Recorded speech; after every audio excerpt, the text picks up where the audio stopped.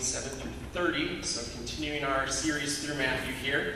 For those of you that are using the Black House Bible, it'll be on page 810 in front of you. So if you want to stand while I read God's Word, again, it is going to be Matthew 5, verses 27 through 30.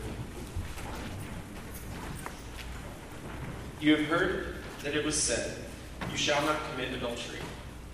But I say to you that everyone who looks at a woman with lustful intent has already committed adultery with her in his heart. If your right eye causes you to sin, tear it out and throw it away. For it is better that you lose one of your members than that your whole body be thrown into hell. And if your right hand causes you to sin, cut it off and throw it away. For it is better that you lose one of your members than that your whole body go into hell. Darren, if you want to come up, I'll pray for you.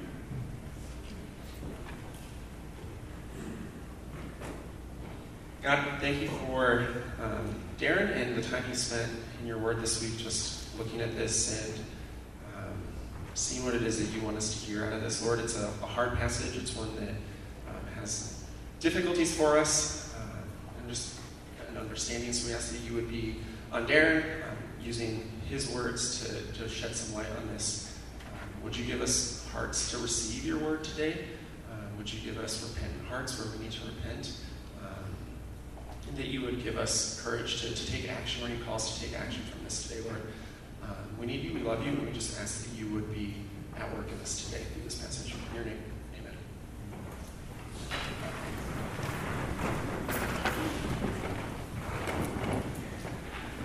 Well, thank you, Ben, for the prayers. Thank you guys for praying for me. Today is a heavy passage. There's a lot I kind of want to say. And I'm really trying to be careful with this passage. And so I trust that you've had your coffee, that you are ready, your mind is focused and engaged.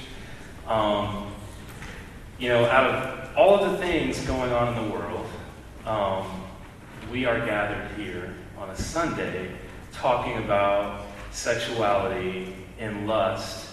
And there's this guy, this Jesus of Nazareth,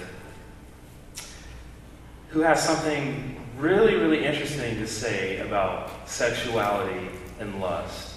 And he does so in a context that is, in many ways, similar to our context. You see, the Jews during this time, they were under occupation from the Roman Empire, whose sexual ideologies were very, very opposed to that of the Jews. And so Jesus is preaching a sermon here in Matthew 5, what we call the Sermon on the Mount. It's about the kingdom of God and how his followers should live.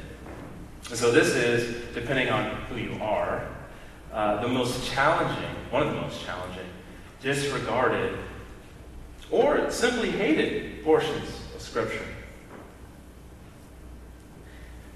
And so, the context of this passage.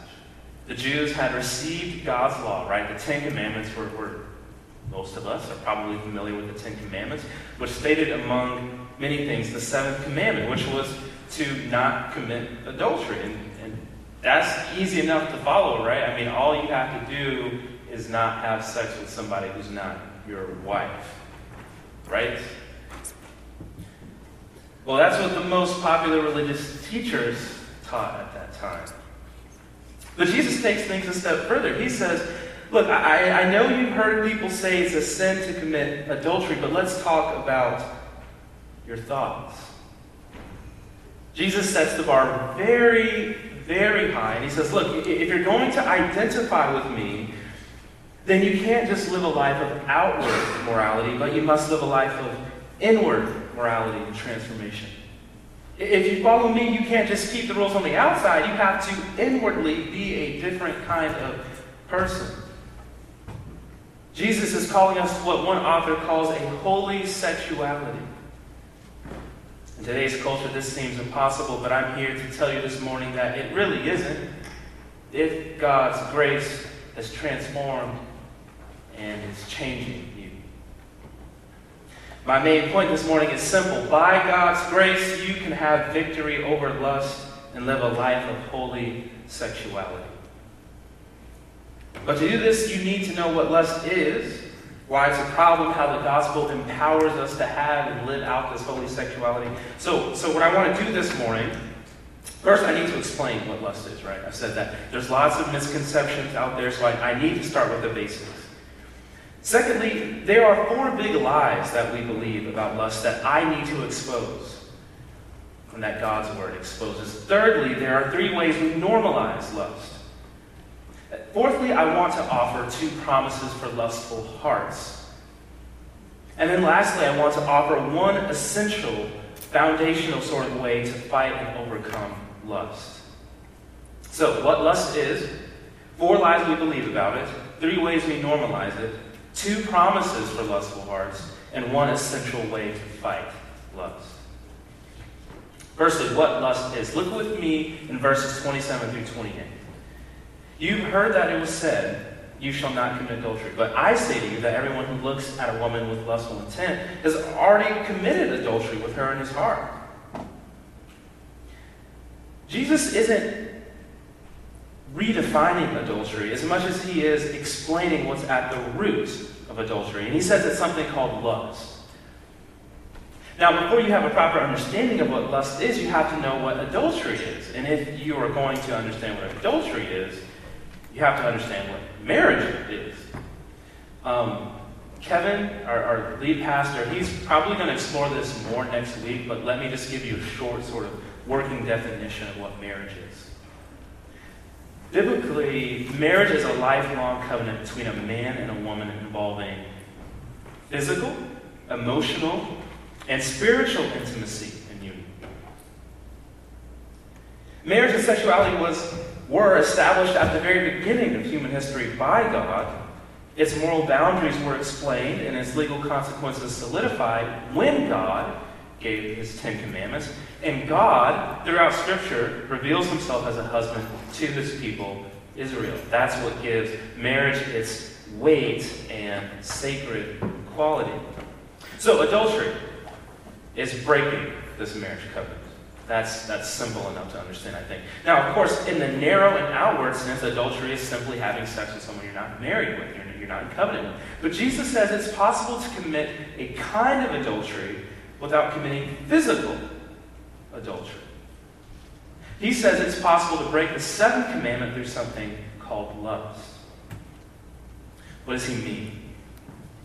Well, Jesus notices the connection between the 7th commandment, don't commit adultery, and the 10th commandment, which is about coveting or being greedy for someone or something that's not yours. Jesus says before anyone ever commits physical adultery and cheats on their spouse, they first have to covet someone who belongs to someone else. So, our definition. If adultery in the narrow and outward sense is physically having sex with someone you're not in covenant with, then lust is selfishly using your mind and emotions to engage in covenant forms of intimacy with someone other than your spouse. I'll say that one more time. Lust is selfishly using your mind and emotions to engage in covenant forms of intimacy with someone other than your spouse. Now, I already told you, make sure you bring your coffee because you're going to need to think and stay with me here. This is a very technical definition, but the reason I do this is very, very important. Because it really helps us understand what lust is and what lust isn't. Firstly, this means that lust isn't finding someone beautiful or attractive. There's nothing covenantal about that. Nor is lust the same thing as finding in yourself sexual desires. God made us with sexual desires, which in and of themselves aren't bad. Nor is it lustful if you have a friend who's of the opposite sex and you just enjoy spending time with that person. Once again, there's nothing covenantal about that, right? This also means that temptation isn't the same as lust. Hear Pastor Kevin DeYoung on this issue. He says, debts and trespasses require forgiveness. Temptation needs deliverance. They are not the same. Just because you're struggling with temptation doesn't mean you're mired in sin. The spiritual progression in the human heart goes from desire to temptation to sin to death. We are told to flee temptation, not because we've already sinned, but because in the midst of temptation, we desperately feel like we want to. If being tempted was in itself a mark of wickedness, we could not confess that Jesus Christ, in every respect, has been tempted as we are, yet without sin. It is possible to experience profound temptations to sin while still being blameless from that sin. Think about David and Bathsheba. Assuming he was on the roof, minding his own business, it wasn't wrong for something to register in David's brain that the woman his eyes happened upon, again, assuming he just happened upon the sight, was attractive. The problem was when he sent and inquired about the woman. This is desire giving way to temptation on the way to sin and death. The progression is something like this. You and I, we have desires, okay? Then God allows for testing circumstances. Then the world, the flesh, and the devil attack and try to twist those desires. And then we either give in or resist. That's the progression. The reason I define lust like this is also, I think it's helpful also because it clarifies what lust truly is. Okay, so that was more negative. Now here's what lust is in the positive sense. So, for example, porn and masturbation. That's lustful because, number one, it's incredibly selfish. You don't even need a real person to be there. It's literally watching people have sex, and it's inviting you to mentally and even physically partake of an act that's at the core of the marriage covenant, namely sex. This means sexually fantasizing about someone is lustful. This means dating Christians. When you do physical acts that turn you on sexually, you're lusting. This means, ladies, when you use your mind to imagine what life would be like if you just married a more kinder, understanding husband. If you have kids with another man, that means you're lusting. Because you're using your mind to engage in covenant forms of intimacy with someone other than your spouse. And this means when you let your emotions run loose and truly confide in someone other than your spouse, as if they were your spouse, you're lusting. So, once again, if adultery in the narrow and the outward sense is physically having sex with someone you're not in covenant with, then lust is selfishly using your mind and emotions to engage in covenant forms of intimacy with someone who's not your spouse. To quote Kevin D. Young again, if it is a sin to break the seventh commandment, then our culture is literally shattering it and grinding it to pieces. This is what Jesus says about lust, and we are in trouble, brothers and sisters. But sadly, Jesus' words don't drive us towards his mercy because we lie to ourselves. We rationalize our behavior. There are 4 big lies about lust. 4 lies we believe about lust. The first lie is this: our sexuality is our core identity. That's the first lie. Our sexuality is our core identity. And this lie is really at the foundation of all sexual issues and sins we see in our world, and yes, even in our church. Because we believe our identity is rooted in our feelings and what we do. Therefore, to restrict what we can and can't do sexually is a threat to our very existence. If someone says it's wrong for a guy to marry another guy, there's only 2 genders, or that you shouldn't have sex before you marry, or it's wrong to do this and that with your body, you're threatening their very existence. You're repressive. You're oppressive. Why? Hear former Syracuse University professor Rosaria Butterfield on this. She says, Sigmund Freud, a psychologist, believed that all people are really bisexual because the secular worldview denies God as creator and redeemer of humanity. The central question that our secular world asks is this: Rosaria, how do you feel? What pleases you most? In the words of our culture, sexual orientation and gender identity are social constructs. The former describes who you want to go to bed with, and the latter describes who you want to go to bed as. You see, the questions a culture asks reveal a great deal about its reigning idols. The most important question is not how do I feel, but how can my sexuality glorify God? Biblical marriage, if God provides a spouse, or faithful, chaste singleness. Under the doctrine of Scripture, I learned that my distorted sexual desires were indwelling sin, not a category of personhood. See, brothers and sisters, don't believe the lie that your identity is your sexual feelings and desires. God is calling you, is calling me to a holy sexuality that flows from a holy and redeemed identity and union with Christ. The second lie we believe is that lust can't be wrong. It doesn't hurt anybody. Right? It can't be wrong if it doesn't hurt anyone. This is the look but don't touch mentality, right? But that's exactly what the religious leaders that Jesus rebuked believed. Of course, the weight of God's law is so heavy that even our best and most clever moral teachings are crushed under it. It's not enough to be holy just outwardly. You have to be holy inwardly. And besides, everybody knows instinctively that lust hurts people. Right? It ruins marriages and relationships. It makes conversations awkward. It molds you in such a way that becoming a one-woman man is nearly impossible. And most importantly, it hurts and grieves the heart of God. The third lie we believe is that the reason we lust is because of other people. Now, in more conservative and religious circles, a lot of people will say, yes, lust is a really bad thing. You know, that's why we have to fight it. We have to be holy. And that's why we need to get out of this world, right? Because it's other people. It's women or it's men. That's why we lust. In the past, this meant that if you were really holy, you would probably go off, live in a monastery somewhere. Or, like the early church father, Origen, you would literally castrate yourself so you wouldn't lust. Nowadays, you know what people do? They move out into the middle of nowhere outside of Jefferson City, outside of Ashland. I mean, like in the middle of nowhere.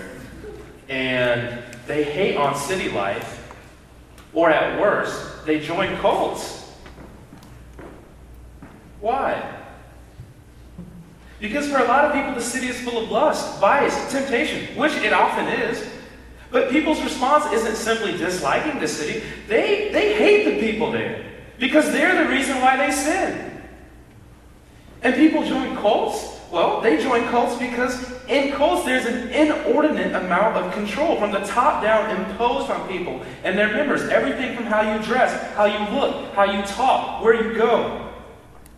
And they promise you that you can actually have final, once-for-all victory over lust and sin. Doesn't that sound awesome? Yet, none of these approaches will work because, as Paul says in Colossians 2, man-made religion has no power in stopping the indulgences of the flesh because man-made religion can't change the fundamental desires of the heart, which is the root of our sin. Outward circumstances and people provide the occasion for sin, not cause you to sin. Does this mean we can act and say whatever we want without consequence? No, not at all. I'm going to say more on that later. But to say other people make you sin is like the cancer patient saying their MRI caused their cancer. The MRI just revealed the underlying sickness. That was already there. The fourth lie we believe, and this is the most impressive lie, is that marriage will fix your lust problem. You know, people say, hey, look, man, I'm struggling with lust. Let's just get married, right? This is the clever lie because there's actually a lot of truth in it. Because in 1 Corinthians 7, Paul says this. He says, because of the temptation to sexual immorality, each man should have his own wife, and each woman her own husband. And that if you cannot exercise self-control, you should marry. Or it's better to marry than to burn with passion. Now, doesn't this sound just like the idea that if you struggle with lust, just get married? Well, no, it's not that simple, because right before this chapter, Paul says unequivocally to everyone, flee sexual immorality and lust. So it's not that marriage fixes your lust problem as much as it provides a safe outlet for you to be sexually active. And this makes sense, right? I mean, imagine the guy or the girl who's looked at porn for 10 years straight and then says, man, I really have a problem. You know what's going to fix this? If I get married. Do you really think that on the wedding night he's going to have realistic expectations? Do you really think he's going to do well when his body changes or his wife's body changes? Like, no, it just doesn't make sense. Well, we know what lust is, okay? Like I said, it's engaging in covenant intimacy with another person by using your mind or emotions, right? There are lies we believe about lust. Our sexuality is our core identity. Can't be wrong if it doesn't hurt anyone. The reason we lust is because of others. Marriage is going to fix your lust problem. But it's not just that we believe lies, right? We also normalize sin, don't we? And this is important to say because if a lie is believed enough, then it becomes part of the cultural air that we breathe and the water that we drink. And culture is hard to see and even harder to change. So, three ways we normalize lust. The first is the most obvious, right? And so I don't need to spend that much time on it, but media. Digital, social media, physical forms of media, our culture is drenched with sex and lust. Billboards, music, TV shows, Hardee's commercials. I mean, I'm just trying to I'm hungry. I don't need to see somebody eating a burger like that, right? Super Bowl ads, books, TikTok videos. If you don't believe me, the next time you go to the mall, just make a mental checklist of all the little, advertisements and products that are sexualized. The second way we normalize lust, cohabitation. In other words, people living together as if they're married before they're actually married. And this is the normal thing to do if you're in a serious relationship, right? The idea is that you have to try it out before you commit to it. People say you have to know the other person before you get married. That's the only way. The only way you can know the other person is if you live together. You got to see if you click. But here's the truth. That's impossible. Because the marriage covenant is so profound and deep that the moment you enter it, you begin to change. And the longer you're in it, the more you begin to be transformed and you become a different person. I remember hearing a story about an older gentleman in church, well-respected guy who had been married for a long time. And he said, throughout my life I've been married to 5 different women. Everybody's like, what? He says, and they've all been my wife. Isn't it ironic, church, that we live in a culture of self-authenticity and we encourage cohabitation when cohabitation is the very thing that leads away from authenticity? And the reason why is because you're always performing. You're always trying to impress the other person. And on top of that, cohabitation doesn't prepare you for the marriage covenant anyways, because you're always thinking to yourself that if things get really bad, I always got a back door or the front door. The third way we normalize lust is through fashion. Now, this doesn't contradict what I said earlier about lust being our fault, But the thing is, God does call us to be careful to not lead others into temptation. Now, at this point, it's June. It's really easy to go on a rant about leggings and bikinis, right? But there's a bigger story here that actually cuts across the sexes. The fact is that it's so normalized to lust after other people that we don't even know how to dress anymore. We confuse trying to look good with trying to look sexy. We've confused the primary purpose of clothing, which is to cover and provide protection for our bodies, with the lie that clothing is meant to serve our sexual identity and entice people. We don't dress and pick our clothes with the thought, I've got a job to do, so I need to look a certain way. We say, no, I've got someone I'm trying to be, and I've got an identity to form, so therefore I need to look like this. Not knowing the difference between the two is why people will buy more of a product if the model is really sexy and ripped, regardless of how well the freaking thing works. So far, we've seen what lust is, right? We've seen 4 lies we believe about lust, 3 ways we normalize lust, okay? And so, at this point, I've been trying to paint a picture for you, church, of our world, of our churches, in our hearts. And the truth is, Cars, is that we are in big trouble because whether you're part of that 70% of men who look at porn, or you have casual sexual relationships, or you're the kind of person who has a thought life mired with lustful thoughts and emotions. The truth is, if we don't deal with our lustful hearts, Jesus says there will be hell to pay. So what are we going to do? Well, Jesus never calls us to do something without giving us the power to do it. Amen? Jesus is calling you to live a life of holy sexuality and put to death the lust in your hearts. He will help you do that. I guarantee it. So God has offered us 2 big gospel-sized promises. 2 gospel promises for lustful hearts. That's what I want to show you this morning. Look with me at verses 28 through 30. Actually, just 29 through 30. Just 29 through 30. Jesus says, if your right eye causes you to sin, tear it out and throw it away. Okay? It's better that you lose one of your members than your whole body be thrown into hell. And if your right hand causes you to sin, cut it off, throw it away. It's better that you lose one of your members than that your whole body go into hell. Okay?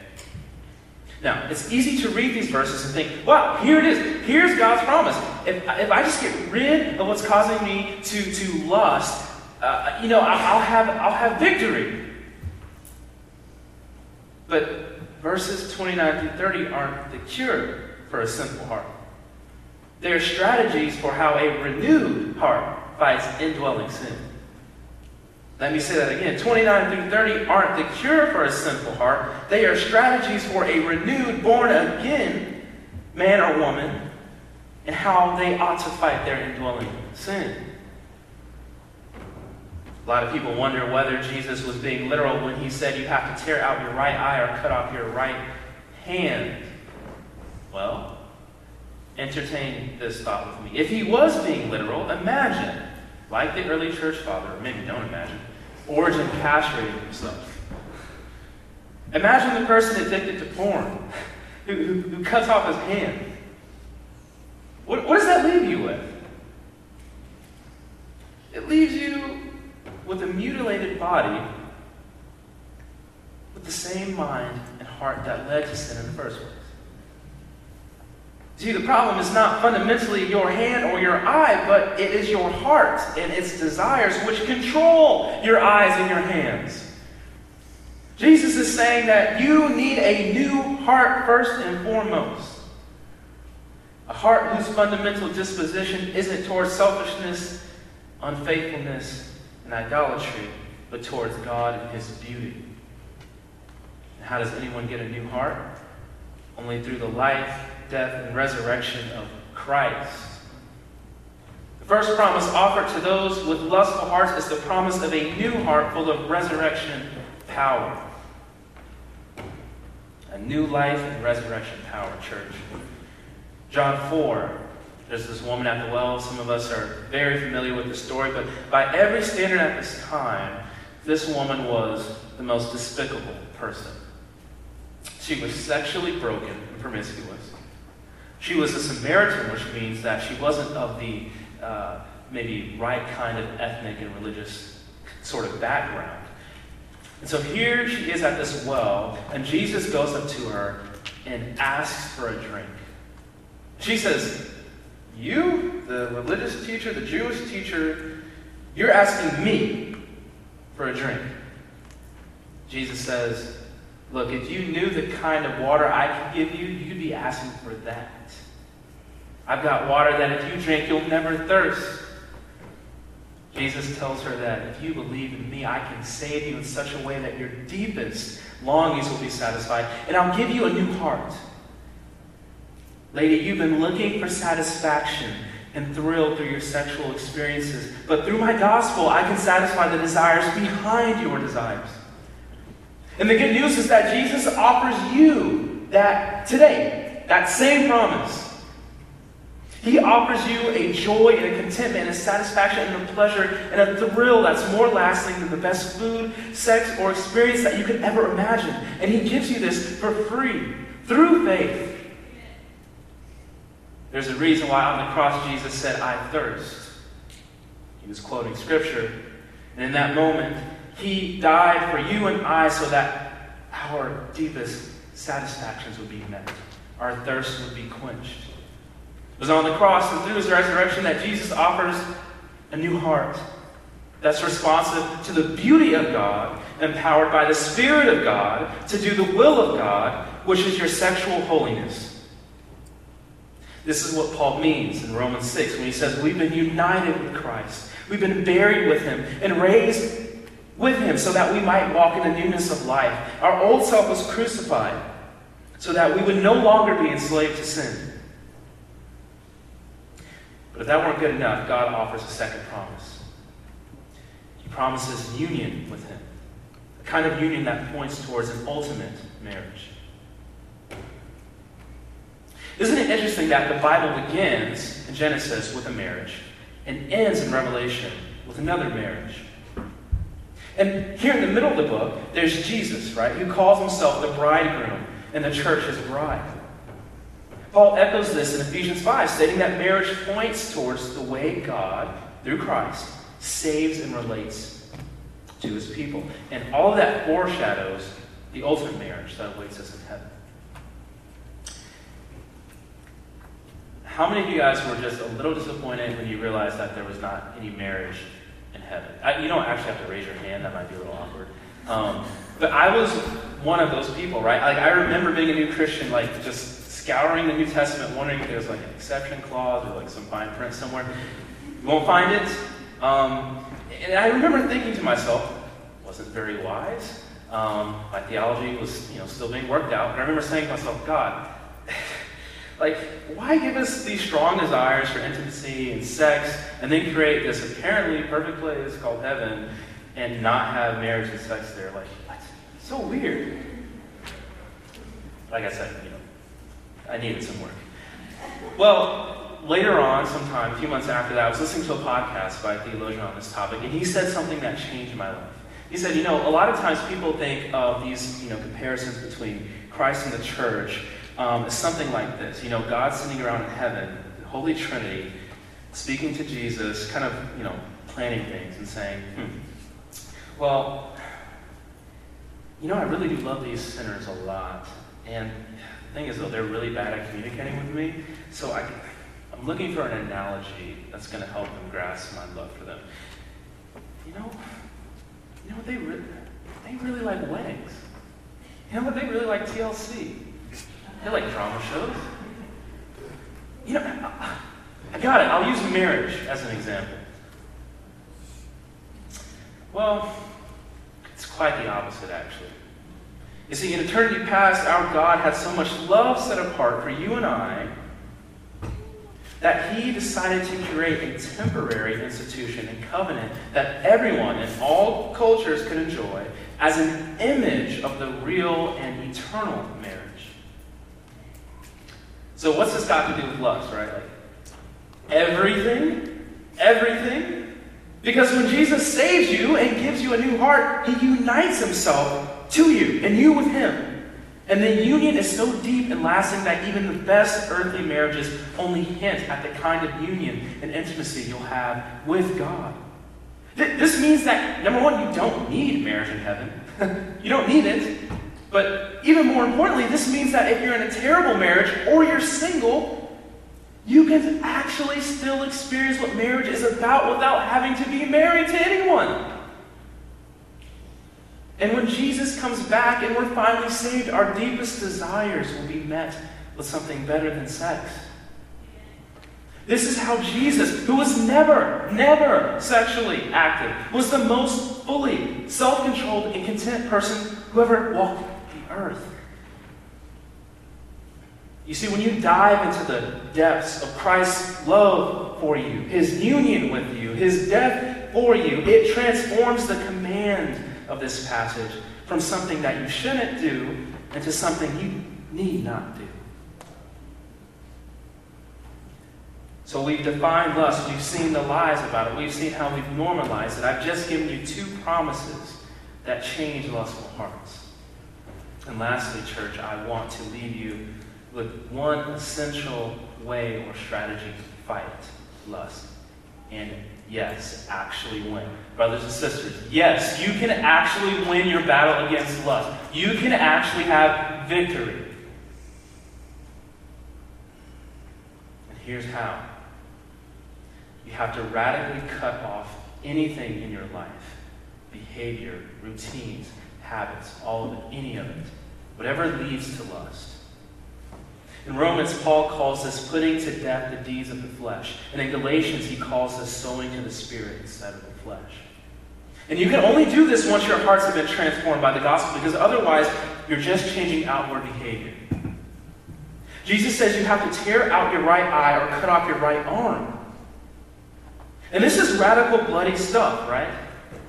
You've got to get rid of or get away from whatever's tempting you to sin. And if you need to get rid of your smartphone, resolve to do it today. If you need to cancel your Hulu membership, do it today.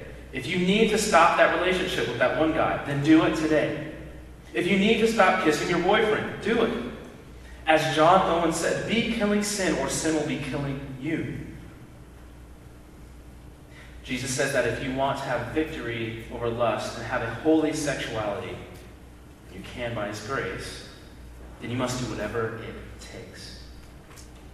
You see, when it comes to sin, we're like those people at the Grand Canyon who like to get really, really, really close to the edge and then, take a selfie, right? That's what we do. Paul says flee from sexual immorality, but we like to play jump rope with it and play patty cake.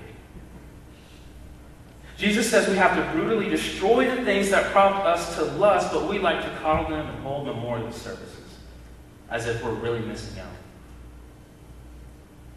And church, when you begin to fight with lust and sin like this, it will be difficult. I promise you that. 3 years ago, I was playing basketball, and as you might expect, I somehow managed to get hurt. Probably thinking, Darren, why do you always get hurt playing basketball? It's like, well, if I didn't, then I wouldn't have sermon illustrations. But I got poked in the eye so hard that I actually went blind. I'm serious. I actually went blind in my right eye. And let me just tell you, I was terrified the entire day. I could not think about anything except getting to the doctor as soon as I could. It changed my whole day. Brothers and sisters, losing an eye or cutting off a hand is not supposed to be comfortable. If it hurts, if it's uncomfortable, then you're probably fighting just like the way God has called you to. Church, when you begin your fight with lust and sin like this, you may very well get into more trouble. Think about Joseph when he was confronted with sexual temptation from Potiphar's wife, right? He did the right thing. He literally ran away. He literally ran away. And you know what happened to him? He got thrown in jail. Right? We often think, God, if I fight temptation, then you're going to rain down blessings in my life, man. No, you might actually get into more trouble. Your life might become harder. You'll have coworkers who think you're a killjoy or self-righteous. You'll have roommates who think you're weird for not watching that movie with them. You may not be able to go on that trip or to that party because you're trying to fight sin. And family, that is 100% okay. That's okay.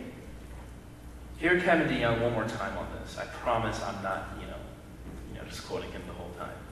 But this is really good what he wrote. He says this: we are not good fighters. We make excuses. We don't get radical. We pray a few prayers. We feel bad all the time. We tell a friend, ask how we're doing once in a while. That's it. We need more decisive action than that. Avoid the movies. Get rid of your internet connection. Don't kiss before marriage if you have to. Throw out your TV. Tear out your eye. Whatever it takes to battle lust. There are too many whole-bodied people going to hell and not enough spiritual amputees going to heaven. Brothers and sisters, I personally know people who have been addicted to porn for years and who have not looked at porn for years after confronting God's grace.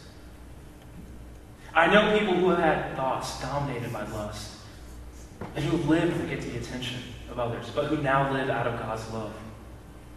I know people who have lived lives of sexual brokenness and homosexuality who have now devoted themselves to God and who have had victory over their sin. It's not impossible. In fact, it's normal. That's the normal thing. When you are confronted with God's grace and it's changed your heart. After all, it's God's grace that empowers us to live a holy sexuality and conquer lust. So, church, as I close, I want to make it clear that sexual desire, like fire, has the potential to be incredibly good, provided it's in the right context. Right? If so, it's good, it's beautiful, it's life-giving, it's able to warm a house, right? It's able to provide a meal.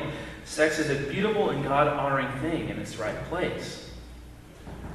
But fire, when it's out of control, can burn down a house, a forest, an entire city.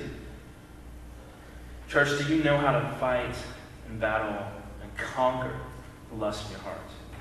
Or will you be conquered by it? I hope so, because your eternity hangs in the balance. Church, would you pray with me? God, we approach you as sinful, broken people. Yet your holiness, because of Christ, doesn't necessarily have to be a problem. Your holiness can be given to us. Lord, forgive us for such low expectations.